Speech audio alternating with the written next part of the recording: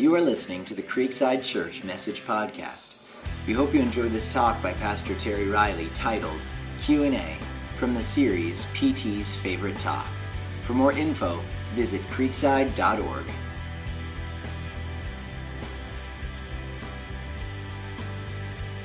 I love this picture of this cartoon. I found it in one of my leadership journals this week. It says, today's sermon, Floyd, it's time to forgive Darla. And then at the bottom, I think Floyd is meeting with the pastor. He goes, you know, at times I felt like you were preaching right at me this morning. And yeah, no kidding.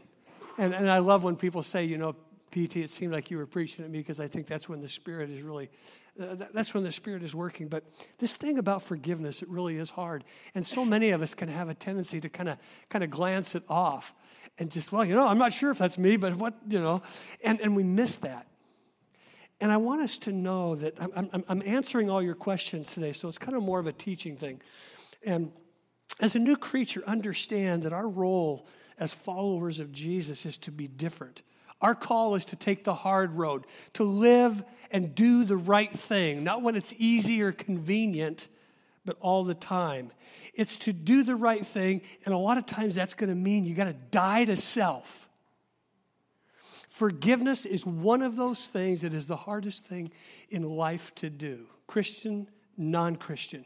Hebrews 10:20 says this, that because of Jesus Christ and a relationship with Him, we have entered into a new and living way. A new way than what most people live, and it's a living way that the promise is this: when you do it God's way, it will produce life.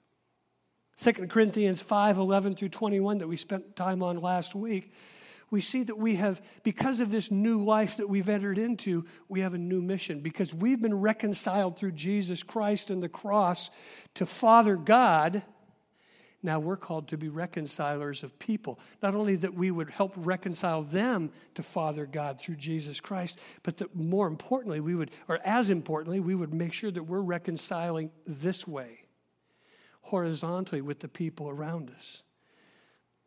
And, you know, I was thinking, I've never suffered like Jesus, and none of us here have either.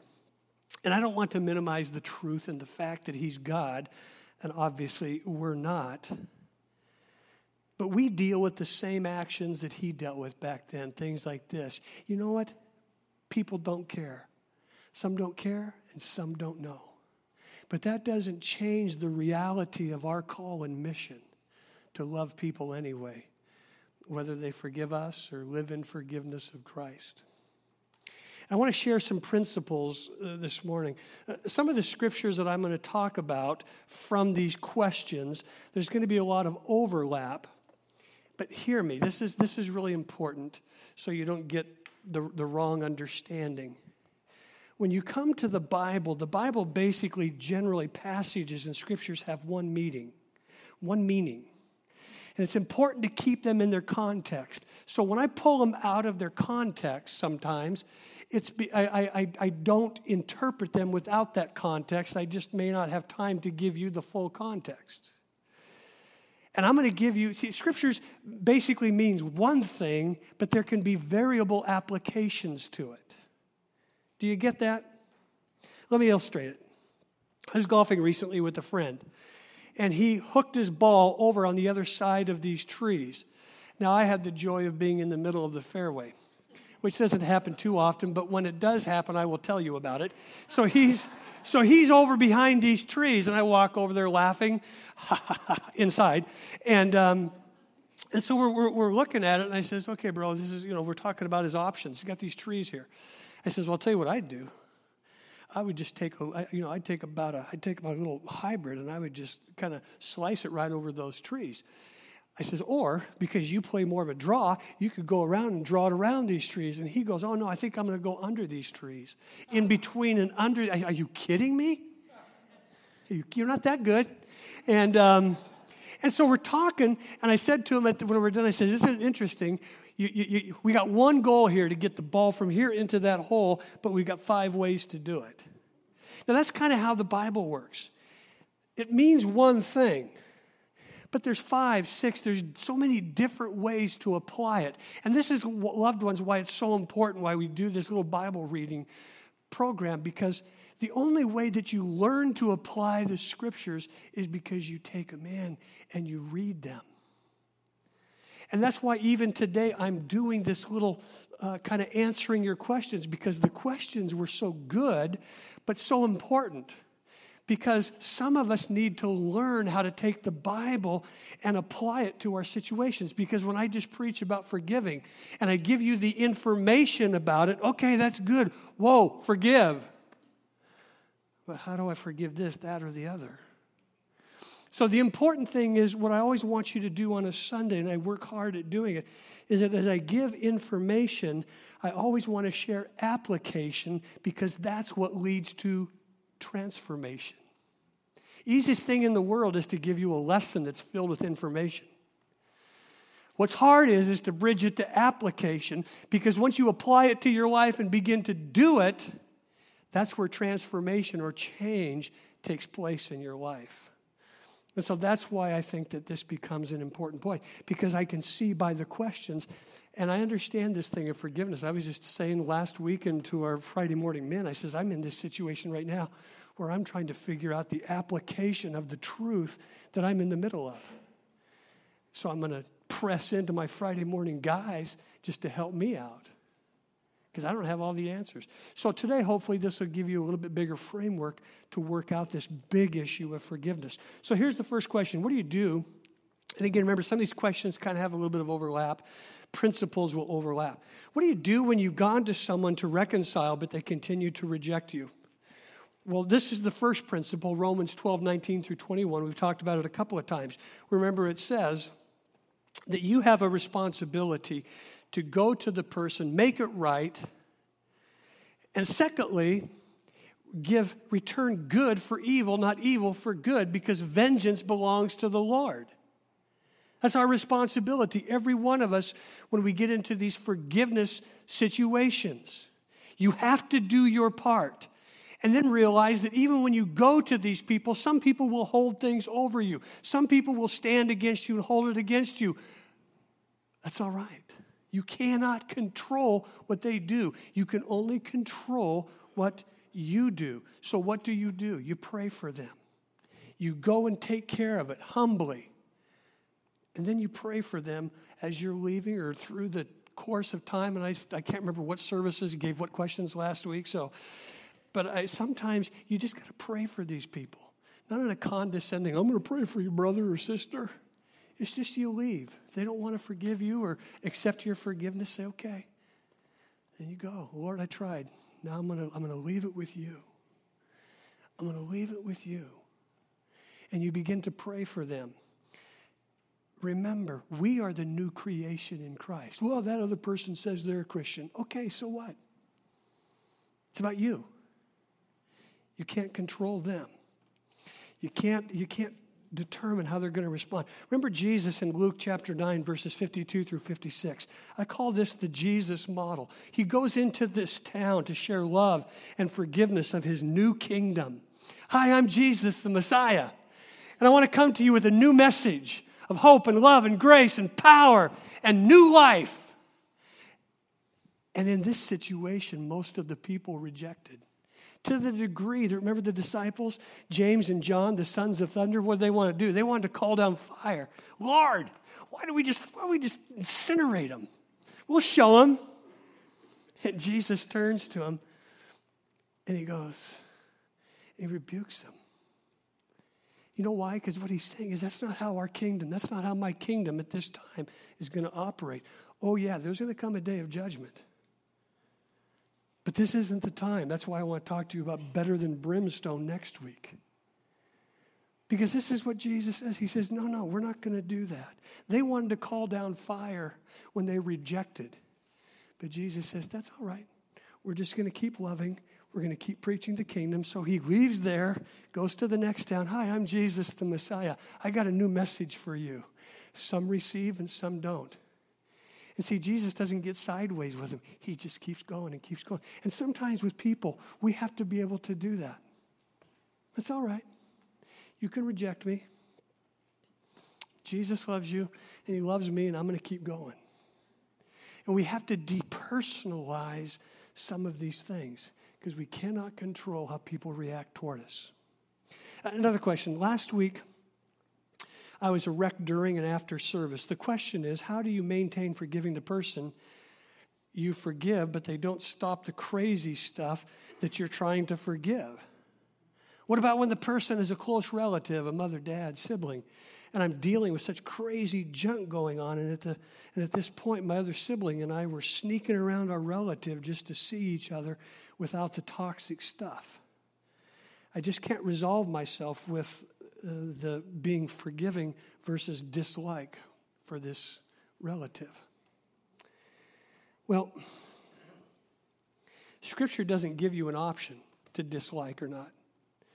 Scripture says, love God with all your heart, mind, and soul, and love people. So that's what we do, but we have to do it in God's strength, don't we? You have to decide that you will. Now, here's my question.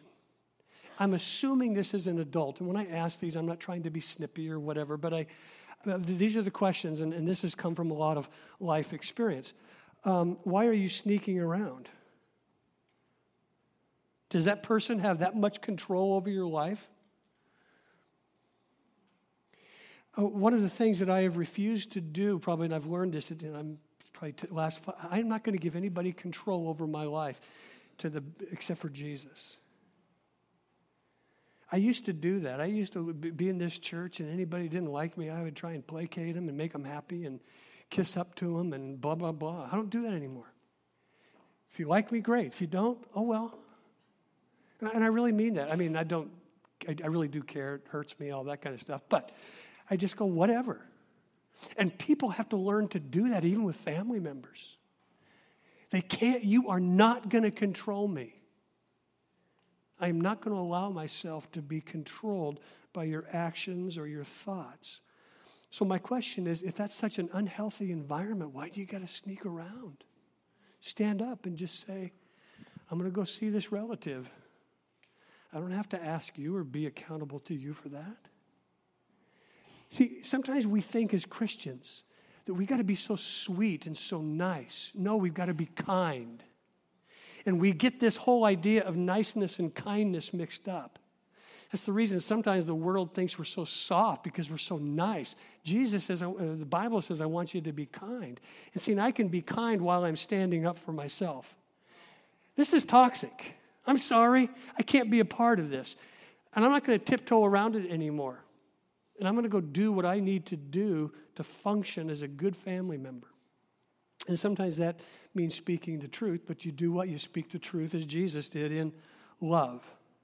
So what you have to do, what I get to do in those situations, I have to go in and be the change agent. That's what Jesus did. He went into all of these situations, and he basically said, hi, I'm Jesus. I love you. And if they rejected him, he would leave. If they loved him and he left, they would follow. They didn't change him. He would change them, or he would just keep moving on. And sometimes we have to be able to do that. I don't have to go to somebody's house for Christmas or Thanksgiving because they're my family. If I'm going to go there and they're going to get tanked or sloshed and start talking trash or badly about me and bringing up my past or, attacking me, I don't need to go into that situation. And I don't need to sneak around to my other family members and say, I'm not going to go, are you? No. You just stand up and say, I'm not going to go this year. And then privately, if that person that does that to you ever says it, you say, something? You've kind of just verbally abused me one too many times. And I'm not going to put myself in that situation anymore. See, that's who we are in Christ. We don't have to be abused or we don't have to put up with that. But make sure you don't do it arrogantly, because the scripture says in Galatians 6 that you do it humbly. Does that make sense? And I won't unpack Galatians because I have a lot more to say about that, but I ran out of time last service too. Okay, are there any unforgivable sins? No. Well, there's one unforgivable sin. All sin is forgivable. See, Jesus is the Lord and Savior. See, we like to categorize sins. You know what I mean? Like, one decade it was divorce, one decade it was drugs, one decade it's alcohol, one decade it's homosexual. Who knows what's going to be the next decade that's going to be the biggie that we just, oh my gosh. We kind of have these trends, and we kind of get our sin of the decade flavor. And that's the big bad one. And they're all bad. They're all sin. But see, God doesn't really categorize them that way. He forgives any of those sins. Here's the one that doesn't get forgiven. And Mark is stating this in Mark chapter 3, verse 28. He says, I assure you, people will be forgiven all sins, and whatever blasphemies they may blaspheme. But, big but whoever blasphemies against the Holy Spirit never has forgiveness, but is guilty of eternal sin. So sin is sin to God. It's been judged on the cross. I hope we've made that clear through this whole series. There will be a judgment day for those who reject and do not receive Jesus and the free gift of salvation.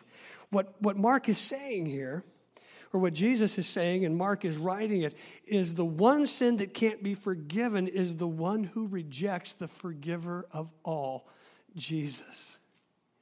And he's saying here there's this drawing of the Holy Spirit. John 16:8, Jesus says, and there is one who will convict the world of guilt in regard to sin and righteousness. In theology, we have this thing called prevenient grace. It's that the Holy Spirit goes before us, and he's working in all of our lives. And some of you remember this, and I've told this before, but when I become a Christ follower, I was sitting in this Portland First Church of the Open Bible, and with my friend Russ, and we'd sit there Sunday after Sunday. The pastor would preach, and I'd be convicted because I was a sinner. I was 16, 17. And my friend Russ, and he'd go, come on, Terry, let's go up there. No. My heart's pounding because I know I need to. You know what I kept doing? I kept rejecting the Holy Spirit who was drawing me to come to Jesus. Now, there was a time where I finally I submitted to that because it just got such a place in my life where I couldn't say no any longer. I could, and people do. And see, that's really what the blasphemy of the Holy Spirit is you're speaking, you're pushing against the very thing that is drawing you to the one who can save you. And there are people that do that year after year. They've convinced themselves that that's not right. That's the one sin that can't be forgiven when you reject the one that draws you to the forgiver. Okay? Every other sin can be forgiven. I'm going to have a prayer time after service here for people that need prayer for either being forgiven or to forgive somebody. And I just had a precious, precious friend come up afterwards and just said, I just got to know I'm forgiven. I struggle with my past. See, as long as you can do that, you're forgiven. And you just have to receive it. How do you know when you have forgiven someone? Well, I said it last week, and this is true. It's when you choose to forgive sincerely, starting in your mind and in your heart. That's where it starts. Hear me, loved ones. It's not a feeling first and foremost. Most of the time, get this, you know this, your feelings follow your decisions, not the other way around. But too many people, they live at the level of their feelings. So they allow their feelings to dictate their life and their emotions. And that's why people's lives are so messed up and why they're so up and down. Because they've allowed their soul and their emotions to dictate how they live their life. The psalmist David said this, I will praise thee, O Lord, with a heart of thanksgiving. I will give praise to the King of Kings. See, he says, I will. How many of you get up in the morning sometimes and you say, I don't want to go to work? Yeah. Every other day? Okay, well, what do? You will yourself to go. And it's the same way with this forgiveness thing. How do you know? It starts with a decision. Romans chapter 12, verse 2 talks about do not be conformed to the ways of this world, but renew your thinking to think like God. And so when you've been hurt deeply, when you have been pressed upon in a bad way, you have to go, I am not going to think like the world. I am not going to allow my thoughts about forgiveness to conform to the general world that says, get a pound of flesh, exact something from them, make them pay for the pain. No, I'm going to renew my mind. I'm going to make a choice today. I am going to forgive. Because then at the end of that chapter, that's where it talks about it's no longer your thing, it's God's. You don't take vengeance, they do. You go take care of it. It's your responsibility to do everything you can to live at peace with them, period. And then you leave it with God. But it has to start with a decision. And see, when you do that, then there's two things you're always going to hear today. Choose and pray. Choose and pray. Choose to do it and then pray to God to give you the wherewithal and the strength to be able to do it. Because when you begin to pray for that other person, guess what? They may never change. But one of the powerful points of prayer is simply this: you'll change. I could tell you 2 or 3 stories, big stories in my life. I've told them before. When I had to pray for these people to forgive them. And over the time, a year, 7 years, I was able to forgive them. It's a journey that you have to take. But it's not based on feelings. How do you forgive people that have died and hurt you and have a hard time forgiving, and now you can't go to them? I've come up with this a number of times. It's usually someone who's been abused physically, emotionally, spiritually. Again, all forgiveness starts with the decision to send it away, to bury it. In counseling, when I deal with this, which I've always dealt with it there, when people have been abused in some way, they want to deal with the abuser. And so I give them something very tangible to do. Because to sit there and say, just forgive them. Okay, that's the information. Can you help me out? Okay, let me give you just a real practical thing to do. Write them a letter. And you can do this with somebody that's living, that's maybe across the country, or maybe you just know if you talk to them, it's going to become volatile and they will not respond. You can do this there as well. I say, do this, write a letter. Dear so-and-so, 27 years ago, you abused me in this way. It hurt me deeply then, and I've carried this for years, and unfortunately, I've buried it. And this is what it's done to my life. This is the effects that I see now. You're not a victim, you're just stating the facts. And that's a big key thing, that you don't allow yourself to be a victim. But you begin to tell it, and you tell your story, and you say why this upsets you. Get through it. Get every emotion out on that paper that you can. And then in the very end, you write a prayer. Your closing statement is simply this: because God has forgiven me in Christ Jesus, the great debt that I have to do that for you. And today I choose and I will do it. And then you write your first prayer of forgiveness. Lord Jesus, the pain is deep, the hurt is great, but not as great as I did to you. So now in your power, I choose today to forgive this person.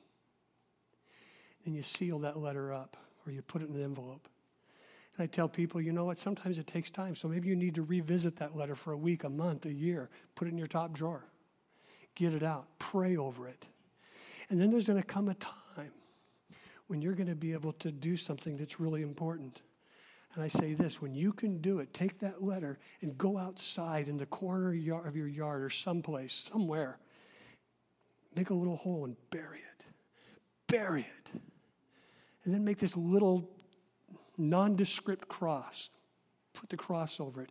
And that will remind you of this: that even as Jesus, or as God said, the psalmist said in Psalm 103, that your sins have been buried in the deepest of the seas. You are burying the sins of the person that has abused or hurt you. And they're buried now at the cross, even as your sins are. See, it's a practical thing to do when there's no practical place to go. Don't let anyone take up residence and live in your mind or your life rent-free. Too many of us do that, especially if they're deceased. But in any way, don't let people live in your mind rent-free. Article by the great pastor David Jeremiah. And he wrote this in a devotional. He said, according to a report in New York Magazine, scientists have been studying the patterns of forgiveness and reconciliation in the animal kingdom. It goes on to say most of the research involved gorillas and chimps, and they often would fight each other, but later they would come back to embrace and continue their companionship. Now, similar behavior characteristics were found in goats and hyenas. Well, the research found only one species of animal that doesn't seem to ever forgive. Domestic cats. Now you know my issue with cats. No letters, please. I still have one from the last time I talked about cats. If a cat lover, you may not agree with the research, but you can acknowledge this, that we as humans really have the same issue. We're all sinners in needs of God's grace and His bountiful forgiveness. And when we truly received and experienced forgiveness that has been gained by the blood of Christ, we can travel this path to forgive others. See, isn't it true all people do stupid things? Don't you? Don't I? We all do. Proverbs 12:16 says this, that fools show their annoyance at once, but the prudent overlook an insult. And if you're upset with someone, or if past injustices have left you with great bitterness, never forget what Jesus did for you. And that becomes the pathway to grace and forgiveness of other people. And that's why I say do something tangible. Maybe there'll come a time where you're going to bury that letter. I love what Ruth Bell Graham once said. Every cat knows that some things need to be buried. And sometimes we do. We just need to bury it. Get rid of it. As an expression of putting it before the cross. How do you forgive people that keep hurting you or your family? Continually forgive, repeat offenders of pain. Okay, here again, here's the question that's similar to before. How are they able to keep doing the same pain-giving actions to you? And I say this lovingly, not, but why would we put ourselves in a position where we continually allow people to cause trauma to our soul? At some point, we have to again learn boundaries, healthy boundaries that say, I can't allow you to do this anymore. Sometimes it's stated, and sometimes it's just done in a way that, hey, can you come over to this party, or can you come over for this? Oh, no, I'm sorry, I'm busy. There's nothing wrong with that. I refuse to put myself in positions now when I know that that's a probability of being attacked from people that have done that before. It just isn't worth it anymore. If I do something wrong and someone's got to come talk to me, I'll own it. I'll say I'm sorry. But we're talking, of course, about people that just continually inflict pain on us. Why put yourself in that? When there's this constant turmoil, quarreling, or whatever it is, here's the principle, Genesis 13, 1 through 9. Remember Abraham, the father of our faith. God says in Genesis chapter 12, Abraham, I'm going to bless you. You're going to be the father of many nations. Well, he's got this cousin named Lot. And so by chapter 13, they're rich. They have all of these herds, all these herdsmen, and all of this land.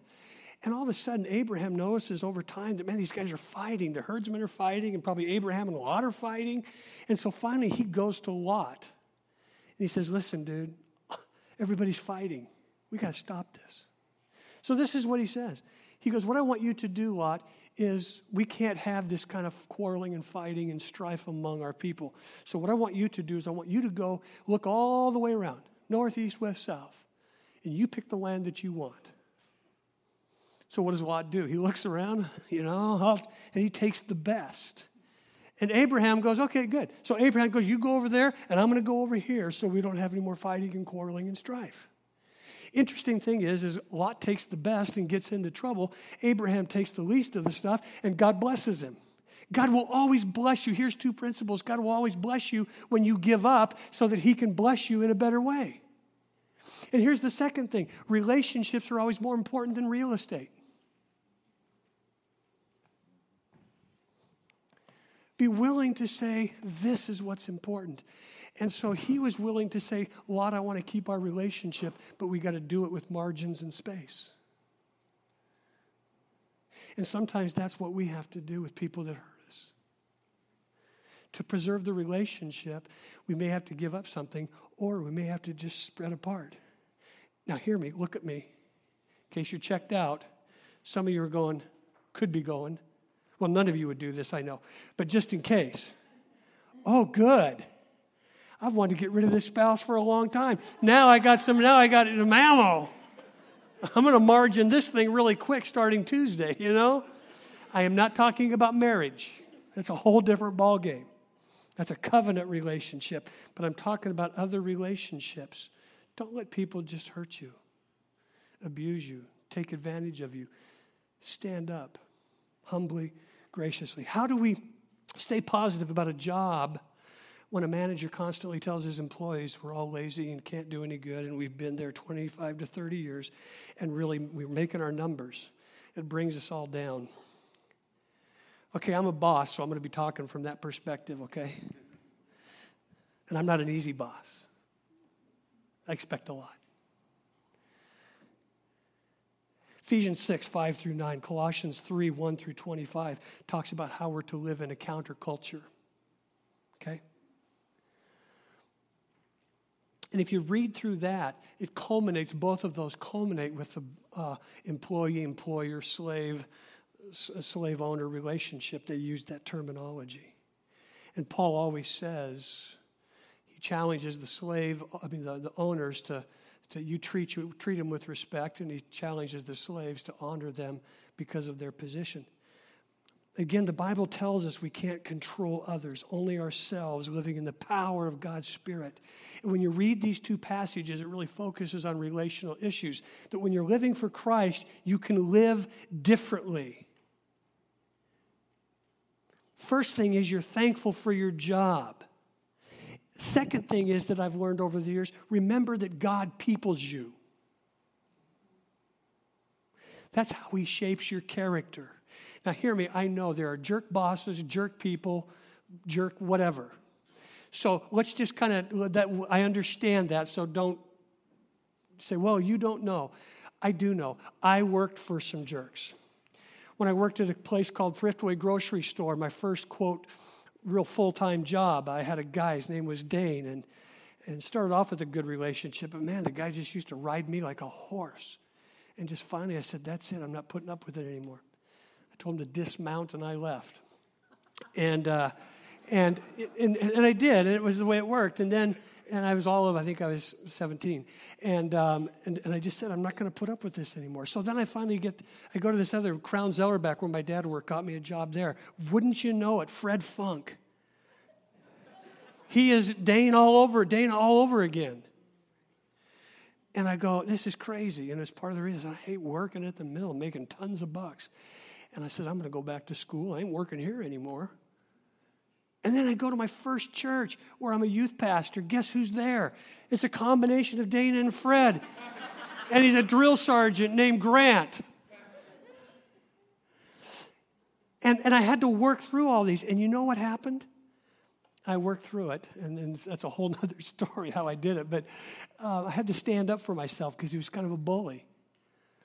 And all three of these guys were big bullies. And finally I stood up to him. But God said, this is what's happening with you. I am peopling you because I am preparing you for what I've prepared for you.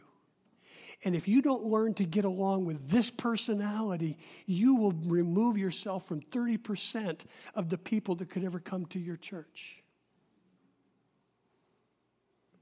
Now that personality that has been at Creekside, that a lot of Creeksiders don't get along with, I get along with them great now. Because I had to learn that if I don't get along with them, if I don't allow God to shape me to be able to work with them, I won't be able to, I'll take 30% of the population. That's why I hope you never know if I'm a Democrat or Republican. Because if I say I'm a Republican, then I'm going to lose 50% of the church over Democrats, and they'll hear everything I say through a Republican grid. Or if I tell you I'm a Democrat, then the Republicans will go, oh, that's a Democratic thought. So if you don't know, I don't try and play to any party, even though I'm committed to the whole system. Does that make sense? If you have trouble at work, read the story of Joseph, Genesis 39-50. He was mistreated, forgotten, lied about, imprisoned wrongly, sold out, betrayed by his brothers, and at the end of decades, he's in prison, he's lifted out, he's forgotten, he's kicked about. At the end of his life, this is the statement that he makes. I love this. You want to talk about a statement of forgiveness, he says, what you meant to harm me, God meant